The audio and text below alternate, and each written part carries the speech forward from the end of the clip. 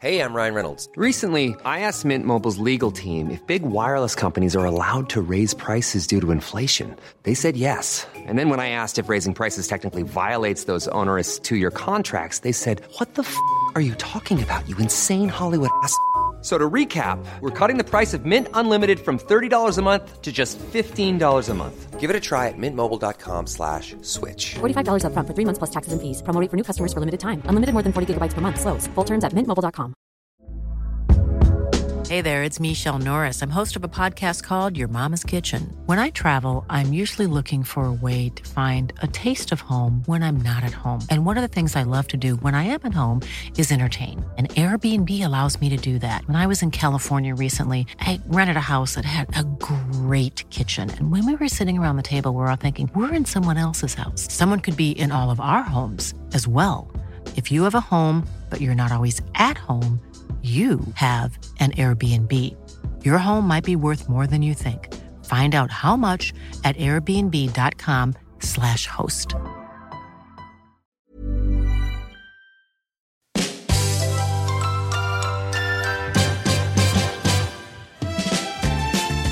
Är alla mickar igång då? Är alla mickar igång? Hallå, hallå, Sabina här. Hej på er och välkomna till avsnitt 4 av Under 30-podden med mig Sabina Desiree. Och mig, Mohammed Tosari. Och våran gäst. Ja! Min kära pojkvän. Du kan få presentera dig själv. Ja, jag heter John Alaivan. Jag är 23. Prata i micken. Och ska försöka få det här att funka. Men ja, det är väl lite om mig. Jag är Mohammeds pojkvän.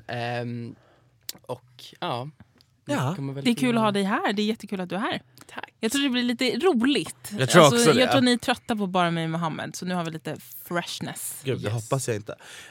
Tanken idag är att John har faktiskt fått ta med sig lite ämnen eller frågor eller vad man ska se till studion. Ja.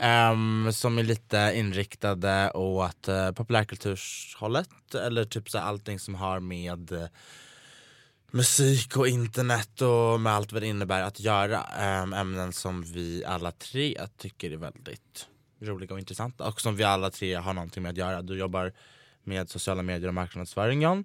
Ja. Och du, Sabina, jobbar med YouTube och sociala medier. Och jag jobbar väl också med sociala medier.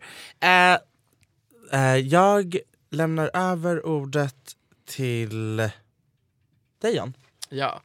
Alltså, jag vet inte riktigt hur jag ska börja med det här. Men jag tänker liksom att så här, hur har musik påverkat er? Alltså så här, när ni var små, tänkte ni mycket på det? Kom ni i kontakt med det hemma?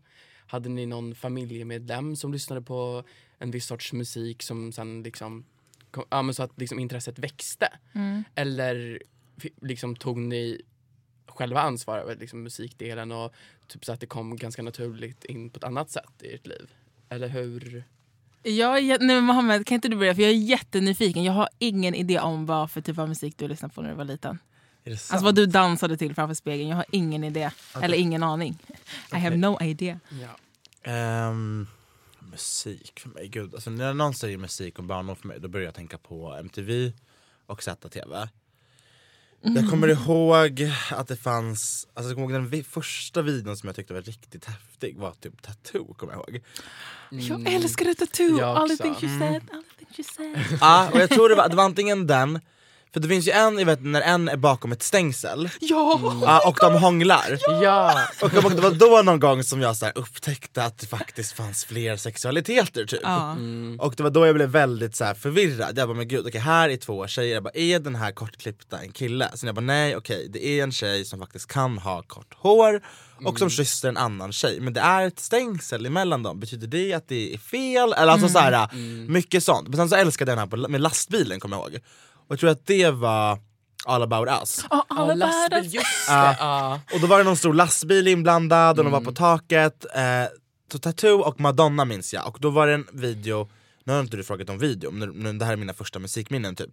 Jag tror att man verkligen kommer ihåg musikvideos mycket mer när man var yngre liksom. Alltså så här, och att det påverkar den mycket mer också. För nu är det så här, det slängs upp på YouTube och man är så här, okej, man kanske klickar på det någon gång, men det är inte ofta man liksom aktivt ser musikvideos naturligt som man gjorde för innan liksom, sätter på MTV på morgonen eller vad det nu kan vara. Gud, man slogs ju för, vi hade ju en tv hemma, jag slogs ju för MTV-tiden. Men jag lyssnade på, precis som jag gör nu, mycket pop när jag var liten. Jag älskade Spice Girls, jag älskade Britney Spears, jag älskade... Första skivan jag någonsin köpte var Agnes Karlsson. Nej men gud vad... Efter att hon vann Idol så köpte, nu var det John här som dunkade till mikrofonen, så köpte jag den här med typ Right Here Right Now och typ den här Stranded och typ Champion, alltså så klassiska Agnes-låtar. Så det var min första skiva. Du Sabina? Nej men jag var alltså, min mamma lyssnade ju på jättemycket musik, hon älskade musik. Och hon lyssnade på allt från så här Bob Marley till Whitney Houston och så här, all möjlig hiphop, R&B och även lite rock tror jag. Men jag gillade allt. Jag gillade allt från Eminem, alltså jag gillade ganska så hård musik. Eminem, Nelly var ju en grej då. Alltså han var ju en av de största så här, Gud, jag älskade Nelly. Jag tyckte det här lilla tejpen eller du vet, Oh vad var det för bandage han hade som liksom var en del av hans image. Jag älskade det. Jag ville typ vara honom när jag var yngre. Nelly featuring Kelly Rowland. Dilemma. Oh my god. Har ni sett i den musikvideon när Kelly ska så här smsa Nelly och gör det via Microsoft Excel? Det går ju inte liksom. Alltså så här, hon skriver ju liksom, alltså så här, det funkar inte rent i praktiken liksom, men just då så var det väl så här marknadsföringsgrej liksom, att man ville. Vadå, är du säker på att det var Excel? Ja, jag svär på gud att det är Excel. Okay, och det är så himla det. konstigt för det finns massa memes om det här om man liksom gör lite research. Så här, varför gjorde de så? Och varför tog de med Microsoft Excel liksom? De skulle så här marknadsföra den smartphonen liksom. Alltså, jag kan visa er sen. Det var ju mycket som inte gick ihop i sådana där videos. Men okej, du gillade ganska hård musik, Sabina. Ja, och jag älskade också Evanescence. Kommer du ihåg Oh dem? my god, bring me back to life, can wake up. Okej, jag älskade den. Break me out tonight. Från Daredevil, kommer du ihåg Daredevil? Okej, förlåt. Nej, vad var det Jag för blev någonting? Det var en jättebra film med Jennifer Garner och Ben Affleck. Men kör. Nej men gud, jag älskade Evanescence. Gud vad kul att vi alla men de var så bra. Men jag var världens största Britney-fan. Alltså jag gillade också Destiny's Child och Christina Aguilera. Pink var ju ganska stor. Men Britney, alltså jag skulle gjort vad som helst för Britney Spears. Alltså jag var typ kär i henne. Alltså hon var min största idol. Och det är så tragiskt, alltså det är så ont i mitt hjärta att se vart hon är nu. Alltså hon verkar ha ett ganska bra liv. Men ni förstår, alltså när man älskar någon på riktigt med typ hela sitt fucking hjärta som barn. Och så går det inte så bra för den personen. Alltså hon har ju verkligen kämpat livet. Hon hade väl sitt sammanbrott 2007.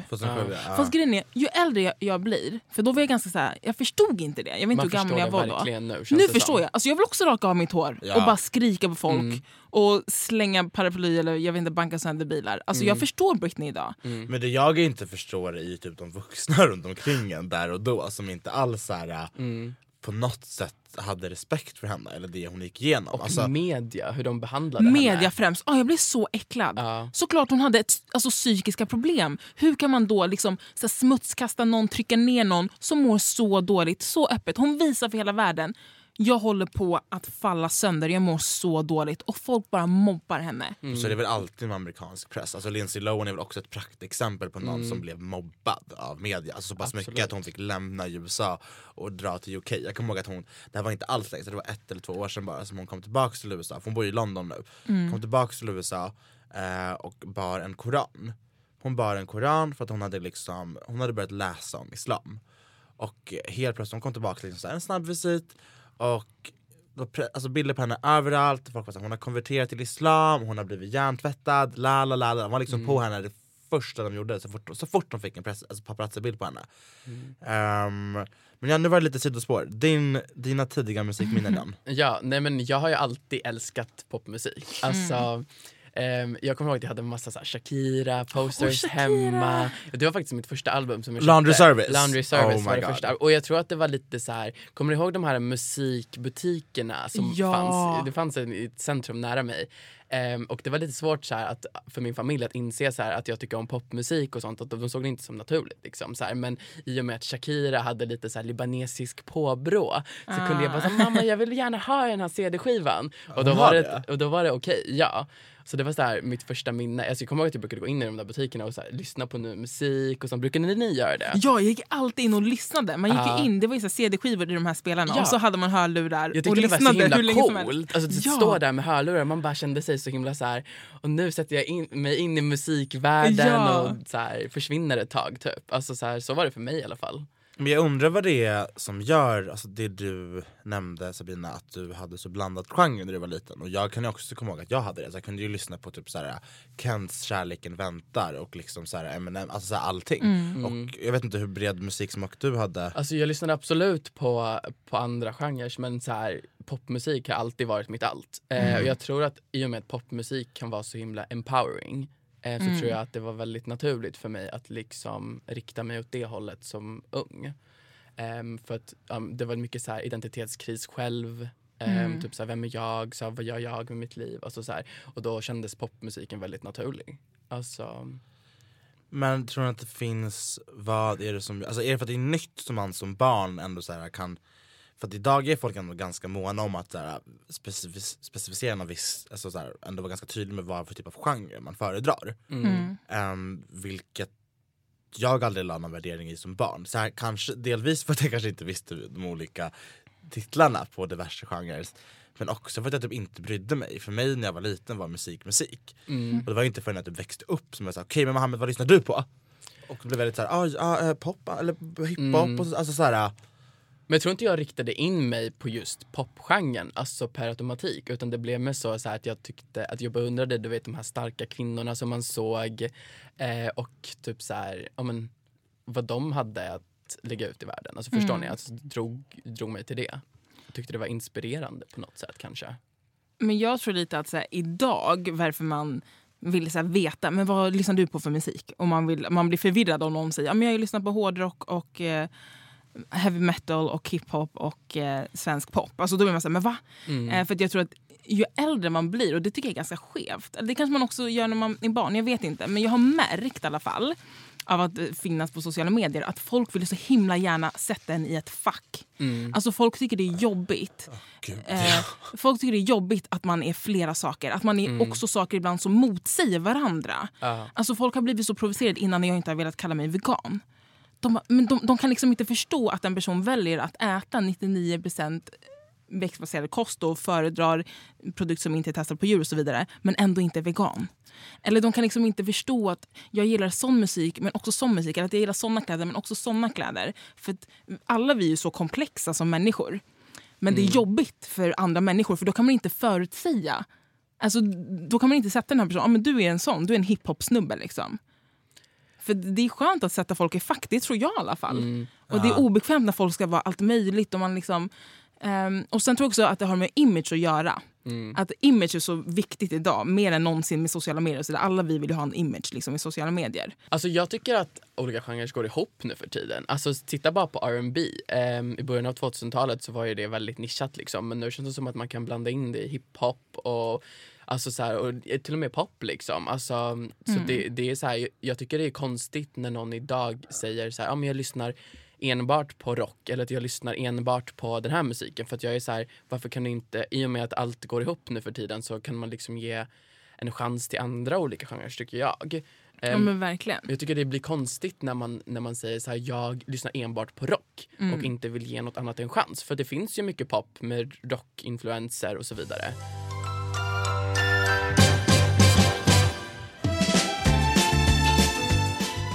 Ja, nej men jag tänkte mest så här att vi kunde gå in på hur såg ni popkultur innan? Alltså jag tänker så här, vi har ju ändå upplevt popkulturen innan internet tog över. Hur kom ni i kontakt med pop då? Alltså jag kommer ihåg att jag brukade läsa ganska mycket böcker. Med så här mycket så här popkultur och typ så här insider information om vissa artister och typ så här vissa tidningar främst liksom, och såg mycket på tv.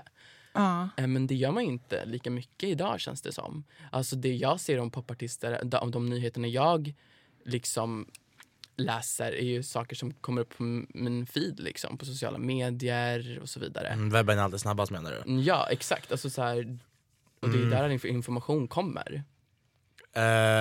Och vad är din fråga? Nej men så här, hur fick ni den informationen innan? Alltså så här, var det någon tidning som ni hade? Alltså jag kommer ihåg att jag brukade få hem den här Okej. Jag älskade Okej-tidningen. Oh my god. Jag tyckte också den var jätterolig. Alltså så här, När man fick affischer.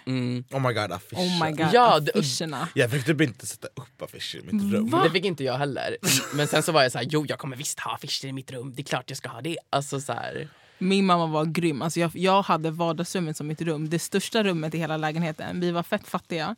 Men när jag väl fick en tidning som kanske min mormor köpte till mig. Alltså jag fick sätta upp vad jag ville i mitt rum. Alltså min mamma var så skön. Jag älskade, alltså jag hade så mycket Britney-affischer och allt möjligt på väggarna. Men grejen är att jag tror att på den tiden då fick man ju sin information om sina favoritkändisar och sådär. Antingen typ via film, alltså film och dokumentärer. Typ Spice Girls hade ju en massa filmer. Eller så var det via så här, traditionell, alltså mainstream media, alltså tidningar och tv och så vidare. Jag kommer ihåg att löpsedlar på den tiden, man blev ju livrädd alltså. Då hade man ju, alltså dels hade man ju ingen världsanalys eller så här, någon slags något cyniskt öga mot pressen, men alltså jag kommer ihåg när jag såg löpsedlar alltså när jag var liten, alltså man kunde ju få en chock över vissa bilder som de valde ut. Man förstod ju inte problematiken i skvallerpressen när man var yngre. Så jag hämtade mycket från men så här, bara löpsedlar som jag såg ute på gatan, för att dels för alltså jag köpte inte hem så mycket, men också väldigt mycket i bibliotek tror jag. Mycket bibliotek. Alltså vi är ju verkligen, precis som du säger, den här generationsklyftan som fick alltså, ändå få med när internet liksom började växa rejält, men ändå så här, höll fötterna på pappersjorden, om man nu får säga så. Nej men man hade ju ingen, alltså för de här tidningarna som skvallertidningarna helt enkelt, de kändisar.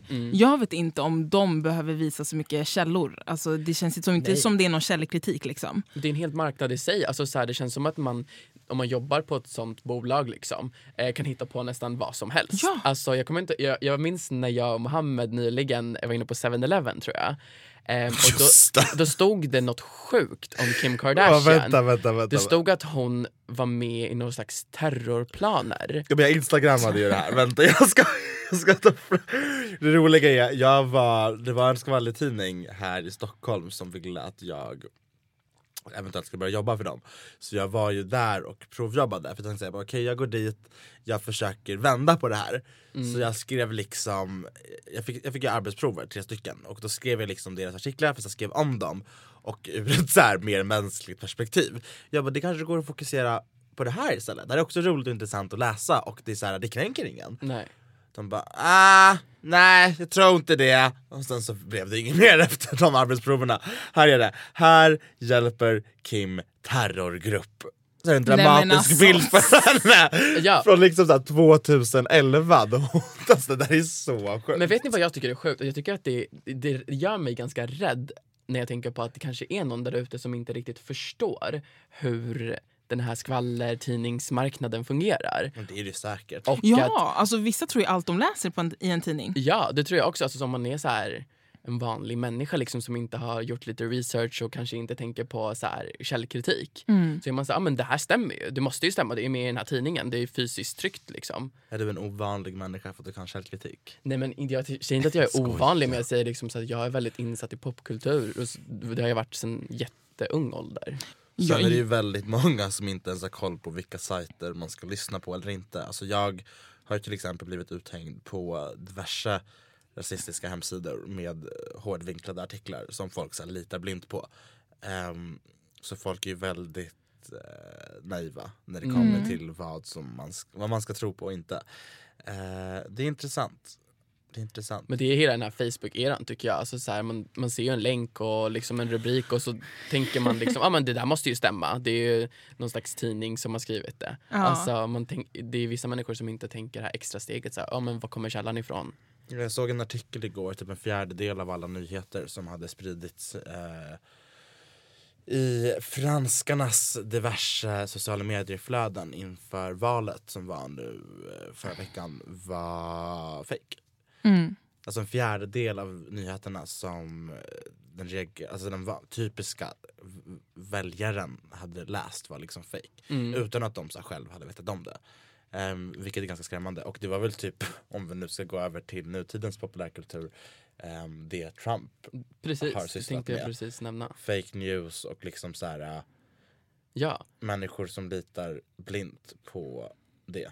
Men jag tycker det är svårt, för jag känner också så att det är så mycket fake news, alltså falska nyheter i ens flöden hela tiden. Men jag känner just nu, jag vet inte vem jag ska lita på. Alltså vem kan man lita på?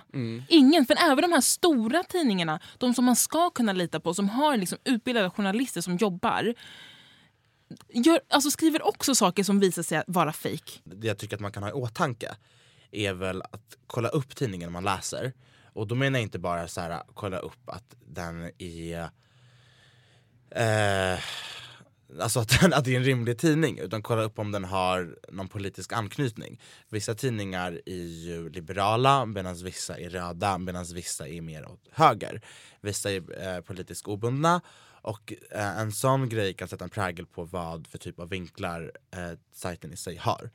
Sen såklart, kolla alltid källor. Alltså i en text, om de hänvisar till någonting så ska det finnas en källa till det. Leta efter källan i texten, tryck på den, tryck vidare, googla termerna själv, googla om det ens har hänt det som står.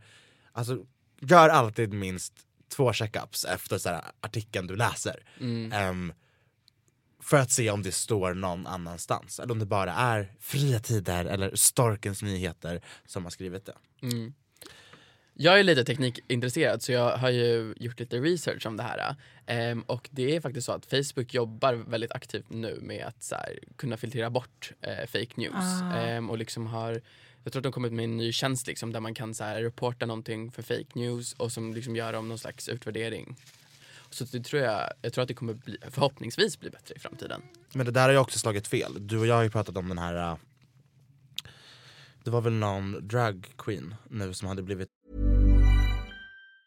Mom deserves the best, and there's no better place to shop for Mother's Day than Whole Foods Market. They're your destination for unbeatable savings, from premium gifts to show-stopping flowers and irresistible desserts. Start by saving 33% with Prime on all body care and candles. Then get a 15-stem bunch of tulips for just $9.99 each with Prime. Round out Mom's menu with festive rosé, irresistible berry chantilly cake, and more special treats. Come celebrate Mother's Day at Whole Foods Market. Hiring for your small business? If you're not looking for professionals on LinkedIn, you're looking in the wrong place. That's like looking for your car keys in a fish tank. LinkedIn helps you hire professionals you can't find anywhere else, even those who aren't actively searching for a new job but might be open to the perfect role. In a given month, over 70% of LinkedIn users don't even visit other leading job sites. So start looking in the right place. With LinkedIn, you can hire professionals like a professional. Post your free job on linkedin.com/people today. Hey, Dave. Yeah, Randy. Since we founded Bombas, we've always said our socks, underwear, and T-shirts are super soft. Any new ideas? Maybe sublimely soft. Or disgustingly cozy. Wait, what? I got it. Bombas. Absurdly comfortable essentials for yourself and for those facing homelessness. Because one purchased equals one donated. Wow, did we just write an ad? Yes. Bombas. Big comfort for everyone. Go to bombas.com/ACAST and use code ACAST for 20% off your first purchase. Av med sina accounts. Ja, men det var så, eller på Facebook, om man liksom har en sida där du inte använder ditt riktiga namn, om det kanske är ett artistnamn eller om det kanske är en dragqueen liksom, som har ett annat artistnamn som inte är det vanliga, så kan man liksom, det kan tolkas som att man använder sig av bedrägeri eller försöker lura folk. Jag tror att det var för 6 månader sedan eller någonting. Det var jättemånga dragqueens som blev av med sina Instagram-konton. Hela det följet liksom. För att Facebook äger Instagram, för de som inte vet. Precis, och liksom, så de fick kämpa för att få tillbaka sina konton. Det var väl det. Alltså, ja, och ja, men det kan ju slå fel också att personer som inte alls är fake utan har ett konto med ett artistnamn eller ett namn som inte är ens eget, att folk bara, men det är fake för du heter inte så eller vad som helst. De kan ju också drabbas. Så det är ju alltid, alltså internet. Ja. Internet är en fucking challenge för oss alla. It's a mess. Nej, men it's a fucking mess. Ja, det är det. Ja.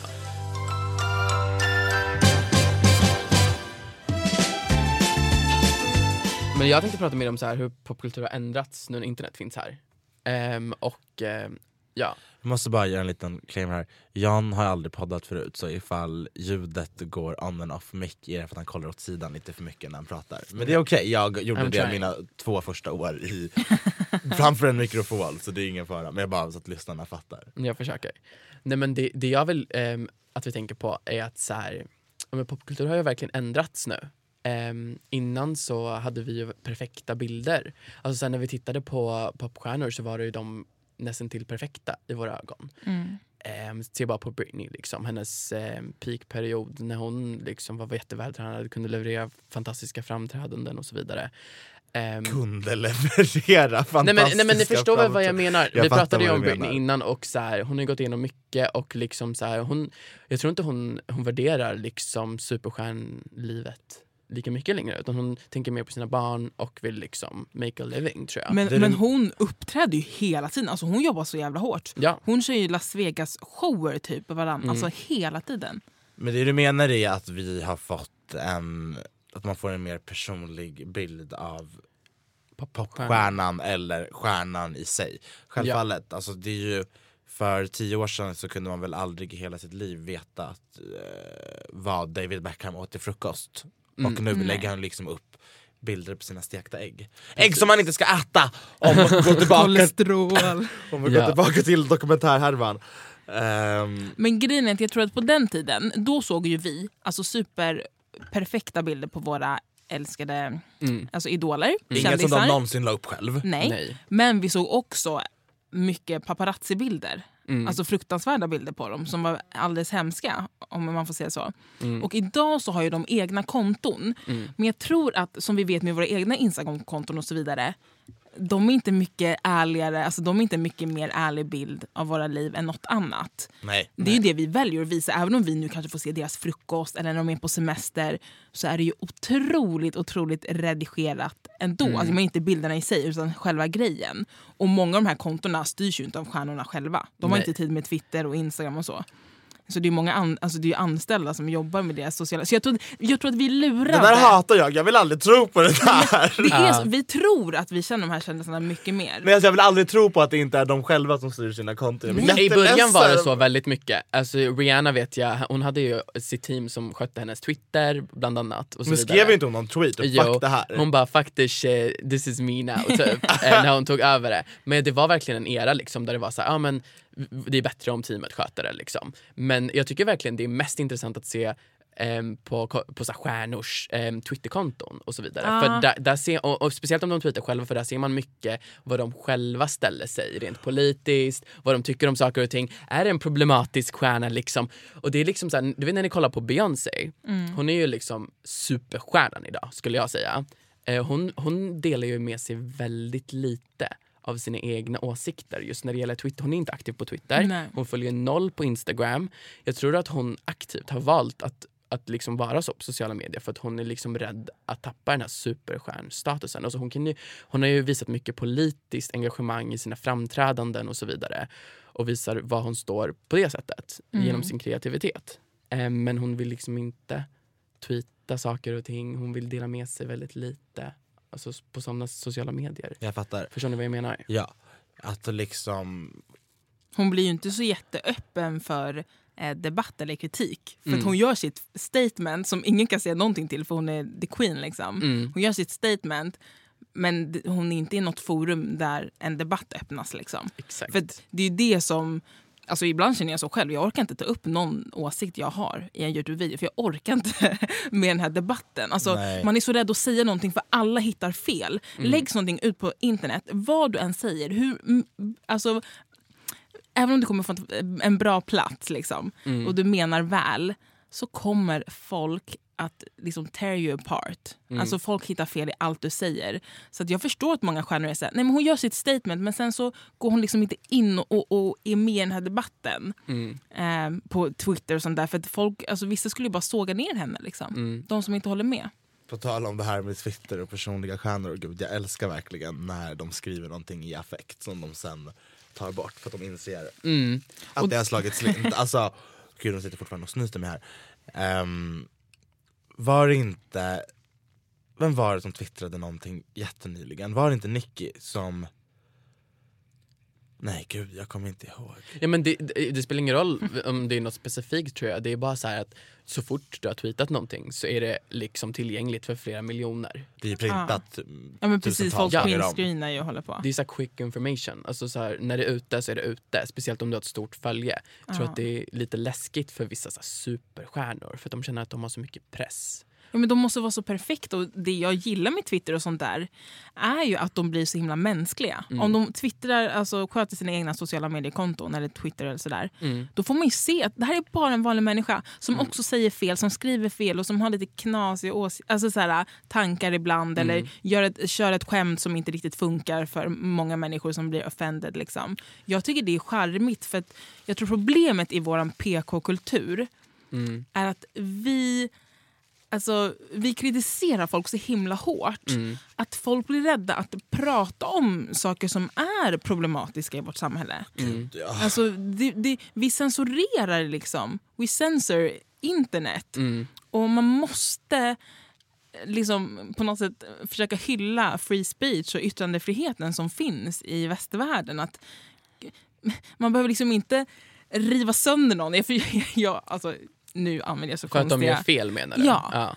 Nej, men jag utan det mer öppna en debatt. Men folk blir så här, istället för så här, men gud varför skrev du så där? Hur tänkte du där? Så är det bara så här, din jävla bla bla bla, det går dö. Man bara, ta det lugnt. Men precis, och jag tycker det är på något sätt fint att det blir så personligt. Liksom, och att man kan se att så här, den personen som jag kanske ser upp till kan också göra misstag. Jag tror att det är väldigt bra för unga nu för tiden att kunna se det. Såklart, alltså det var väl typ det också, alltså man såg på de här stjärnorna när man var liten, alltså det var verkligen så här, det här är typ en produkt och ingenting annat. Den här människan är så perfekt, det är typ en robot som ställs på scen och typ gör det här och typ alltid det så här snygg och lalala. Ja. Och att bryta det och att så här, ändå visa att de typ är naturliga, det är klart att det är helt fantastiskt för vår generation eller kommande generationer.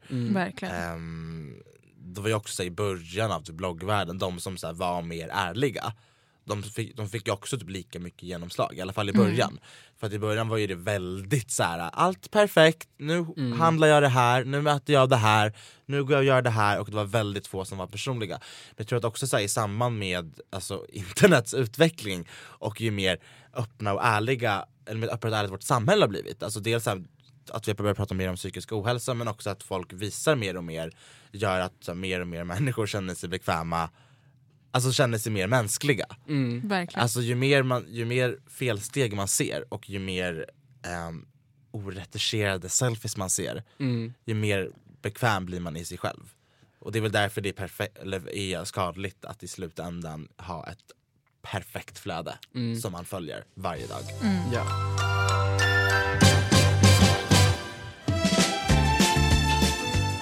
Jag kom på en grej. Vad kom du på? Nej, men jag vet inte om ni kommer ihåg det här, men för ett tag sedan så var det en ganska känd influencer på Instagram. Jag vet inte, jag tror att hon är från USA eller whatever. Men hur som helst, hon hade stort följe, hon hade liksom sponsgrejer och så vidare. Och så en dag så valde hon liksom att stänga ner sitt Instagram-konto. Just det, där kommer jag ihåg. Allt sånt här. Och hon talade ut och liksom så här, hon bara, nej, jag vill inte leva i den här fake perfekta världen. Hon bara, jag har fått nog nu. Och Essina O'Neill. Ja, jag tror att precis, just det, australiensk var hon. Är det så? Ja, hon var vegan.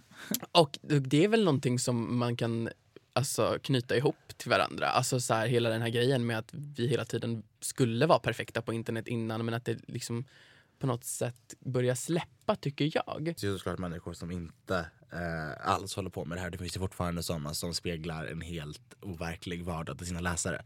Eller följare, eller tittare, eller vad man nu kallar det. Det var till exempel en bloggare bara här i helgen som la upp en Snap-story på sitt ganska stora Snapchat-konto där hon skrev: folk reser på riktigt inrikes i mjukiskläder. 5 frågetecken. Inte OK utrikes heller, men 7 punkter. Vem skriver så? Nej, men det där är ju bara för att provocera, tror ni inte det? Alltså, tyvärr inte. Det här är en person som jag faktiskt har följt ett tag, som jag har anat har en helt verklighetsfrånvänd bild av hur samhället faktiskt är. Men den här snappen chockade mig inte, men jag trodde absolut inte att det var på den här nivån. Så Men man kan ju inte heller så här, alltså det är så jäkla hårfin linje där, för att vissa människor suger sig in i att skildra sin vardag som perfekt, och att de själva typ inte heller fattar att de trillar dit. Jag har varit där, jag har också kommit därifrån, för att jag fattar att det funkar liksom inte så. Nej, men det är där jag känner att man har eget ansvar. För hon, Essina O'Neill, som valde att liksom helt försvinna från sociala medier. Hon valde ju själv att lägga upp en otroligt redigerad bild av hennes liv. Hon valde själv att göra videos som var så himla perfekta. Hon valde själv att lägga upp bilder på Instagram där hon skulle se perfekt ut. Och jag menar inte att det inte finns en press att göra det, för det gör det ju. Såklart. Och de som är störst och mest framgångsrika inom de här områdena är ju ofta, visar en perfekt bild.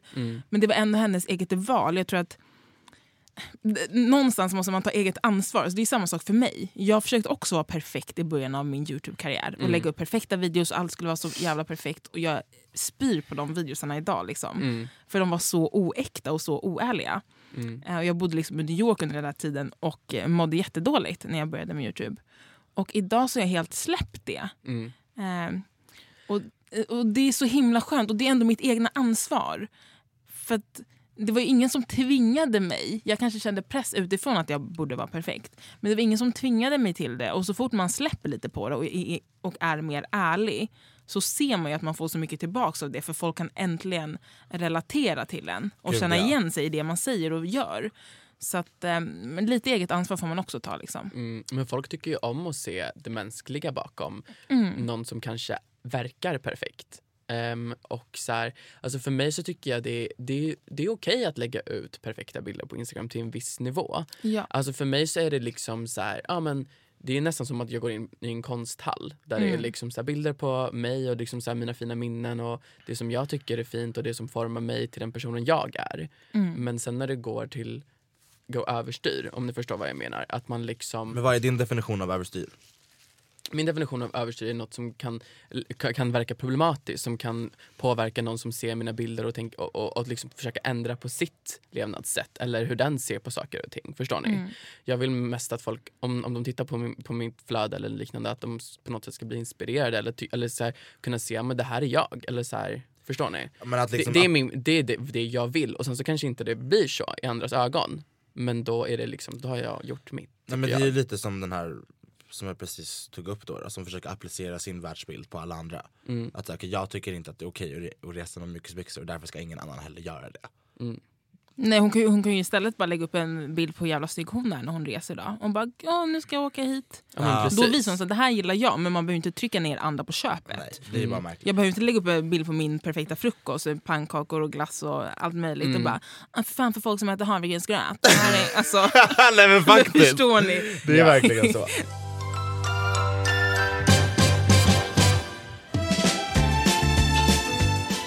Jag tror helt ärligt att vi inte kommer bli mer filterlösa. PGA, om vi tar Kim Kardashian i Paris som ett exempel. Rånarna hade ju fått informationer om att hon var ensam via hennes Snapchat. Just det. Oj, ja. De visste ju att hon var själv i lägenheten. Det var inte ett hotellrum utan det var en lägenhet. Nej, det var ett hotell. Ja. Var det? Det var det. Okej. Jag får med att de hade en lägenhet där. Men nej, det var ju receptionist. Okej, whatever. I rummet som hon befann sig i. Och jag tror att fortsätter vi vara så filterlösa som vi är, så kommer det slås riktigt fel förr eller senare. Jag vet att Emma Watson till exempel, skådespelerskan, hon ställer ju inte upp på selfies längre med fans, för hon vill inte att folk ska kunna track her. Vilket innebär att lägger någon upp en bild med henne på ett ställe i sig London, då vet helt plötsligt alla att hon är där. De vet vad hon har på sig. De vet vilket område hon rör sig i, etc, etc. Så är det alltid. Så jag tror att inom inte allt för avlägsen framtid kommer vi att ta ett steg tillbaka. Du tror det? Ja. Vi kommer inte se popstjärnor som vi gör idag, utan mer dåtid, som det var då, liksom att de mycket management som sköter deras konton och så vidare. Jag tror det. Ja, jag tror faktiskt också det. Jag tror, och särskilt de unga, för att så här, i alla fall de som har varit med om tiden innan det här, typ Britney, tiden innan det här, och sen tiden när det väl började utvecklas, och att de liksom blev utmattade under hela den tiden, att de kommer säga okej, några senare, skitsamma, jag orkar inte det här längre, management, ta det. Ta mina konton, ta det här, jag vill liksom bara göra det jag ska göra. Jag tror inte att de kommer orka länge till. Jag tror verkligen det ligger någonting i det du säger alltså. Jag tror vi alla kommer sluta orka. Alltså jag funderar på, alltså en vacker dag kommer jag nog radera alla mina sociala mediekonton. Alltså på riktigt, jag såg ett TED-talk om en man som pratade om en doktor som pratade om att sluta med sociala medier. Han var väldigt framgångsrik inom sitt område och inom sin business. Vad var hans område?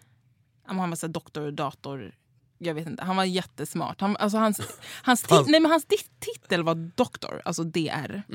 Då har man gjort mycket forskning i sin karriär. Men han var också någon sån här datasnille typ. Ja, men det jag menar, doktor med vilken inriktning? Med datautveckling? Kan man vara doktor-data? Dator-doktor? Ja, man kan ju doktorera inom typ valfritt ämne. Ja, okej. Men i alla fall, det var en TED-talk, ni kan söka upp det. Om att sluta med sociala medier. Och han pratade då om det negativa med sociala medier. Alltså mycket så här, psykisk ohälsa, ångest och så vidare, depression.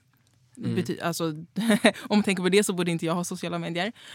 Och om att han klarar sig väldigt bra och är väldigt framgångsrik utan sociala medier. Och att både privatpersoner och företag tror att vi måste finnas där så himla aktivt för att vara framgångsrika. Men att det enligt hans studier och så vidare kanske inte är sant. Och jag tror det. Jag tror att det är som med allt. Först går vi alldeles för långt med sociala medier. Vi ska finnas på alla plattformar. Man ska se exakt vad man är och så vidare. Och sen så kommer vi backa lite och komma till en kanske mer hälsosam användning av sociala medier. De är ju inte onda i sig. Nej. Men jag tror att många av oss använder dem alldeles för mycket. Och får alldeles för mycket information. Alltså våra hjärnor pallar inte att bearbeta så mycket. Nej, alltså jag höll ju på att gå in i väggen i höstas alltså. I samband med att programmet som jag var med i sändes på tv, så kände jag mig absolut tvungen att leverera i princip dagligdags på min Snapchat. Vilket gjorde att jag snappade morgon till kväll i typ 3 månaders tid. Alltså så här varje dag. Och det var jätteroligt. Jag hade kul och mina följare tyckte att det var roligt. Men samtidigt, precis som du säger, alltså det drev mig till ångest, alltså jag blev helt utmattad. Och jag tror att många har märkt det också som följer mig, att jag snappar inte alls lika mycket längre. Och jag är inte alls lika aktiv på sociala medier längre, för att det blev för mycket under en intensiv period. Så absolut, alltså det finns ju baksidor och framsidor. Men jag tror att också så att Thomas säger att han lyckas vara framgångsrik i sitt yrke utan sociala medier, det beror ju på att han har en doktorsexamen och jobbar med data. Alltså så här, ja, men mitt jobb är sociala medier, jag kan ju inte sluta med det. Precis. Men jag tycker ändå det är intressant att tänka. För jag tänker om jag hade ett helt annat jobb, alltså jag hade lagt upp Instagram en gång varannan månad. Det är det du gör nu typ. Alltså, no shade, men liksom. Men jag fattar vad du menar. Jag hade struntat i sociala medier faktiskt. Ja. Alltså en vacker dag tror jag att jag kommer göra det. Men jag uppskattar det också fett alltså, mycket. Det är ju många jobb jag inte får säkert på grund av mina sociala medier. Alltså, så här, för att ja, det ska man inte glömma. Filterlöst innehåll där. Det är inte förrän nu typ det senaste halvåret jag har faktiskt tänkt på vad jag faktiskt skriver på min Twitter. Och inte att det är så här: oh my god, jag tappade bort 2 skor igår och mitt busskort är borta igen. Ja. Alltså sånt har jag typ skrivit i typ så här 5 års tid. Och nu inser jag att nej men alltså gud Mohammed, du kanske inte kan dela med dig av det där. Nej, men det tänker man inte på, det kan bita en i baken i framtiden. Alltså saker man har skrivit. Och jag tänker också åsikter jag har yttrat. Jag blir så här, jag håller säkert inte med mig själv för ett år sedan. Absolut alltså inte. Man säger ju saker och sen så bara, det där, jag håller inte med om det längre. Jag kommer ihåg när jag fick mitt första stora mediala jobb. Det första jag gjorde då skulle jag jobba på en nyhetstidning och jag skulle samtidigt skriva krönikor, alltså vara krönikör. Och alla de blev ju så jättedelade. Så jag gjorde det, jag gick in på min Twitter och raderade typ 20 000 tweets. Oj, jävlar. Jag bara, ingen får hitta någonting. Sen så gick ju det som det gick, men det är en annan historia. Men vet ni, jag tycker nästan det är roligt att öppna upp sitt Twitter archive eller whatever och bara kolla på så här, hur har jag utvecklats som person? Vad är det här för konstiga åsikter som jag hade då? Alltså förstår ni? Jag tror att det kan vara bra. Gud ja, alltså när jag bläddrade på min Twitter så hittade jag typ så problematiskt, alltså sjukt problematiskt själv från när jag var typ 16-17. Alltså sådär, nej men allt möjligt. Alltså det, alltså, jag kommer ihåg att nej, vi hoppar det. Vi tar det i nästa avsnitt. Ja. Nu säger vi hej då. Puss och kram. Och jättekul att du kom hit, Jan. Ja, tack Jan för att du var med. Och sånt.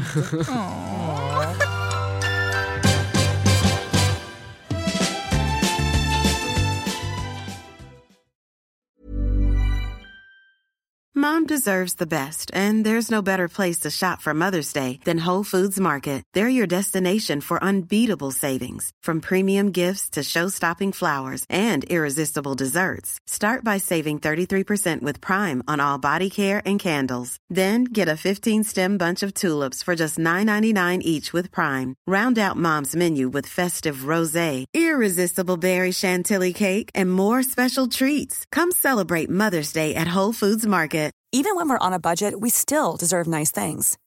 Quince is a place to scoop up stunning high-end goods for 50 to 80% less than similar brands. They have buttery soft cashmere sweaters starting at $50, luxurious Italian leather bags, and so much more. Plus, Quince only works with factories that use safe, ethical, and responsible manufacturing. Get the high-end goods you'll love without the high price tag with Quince. Go to quince.com/style for free shipping and 365-day returns.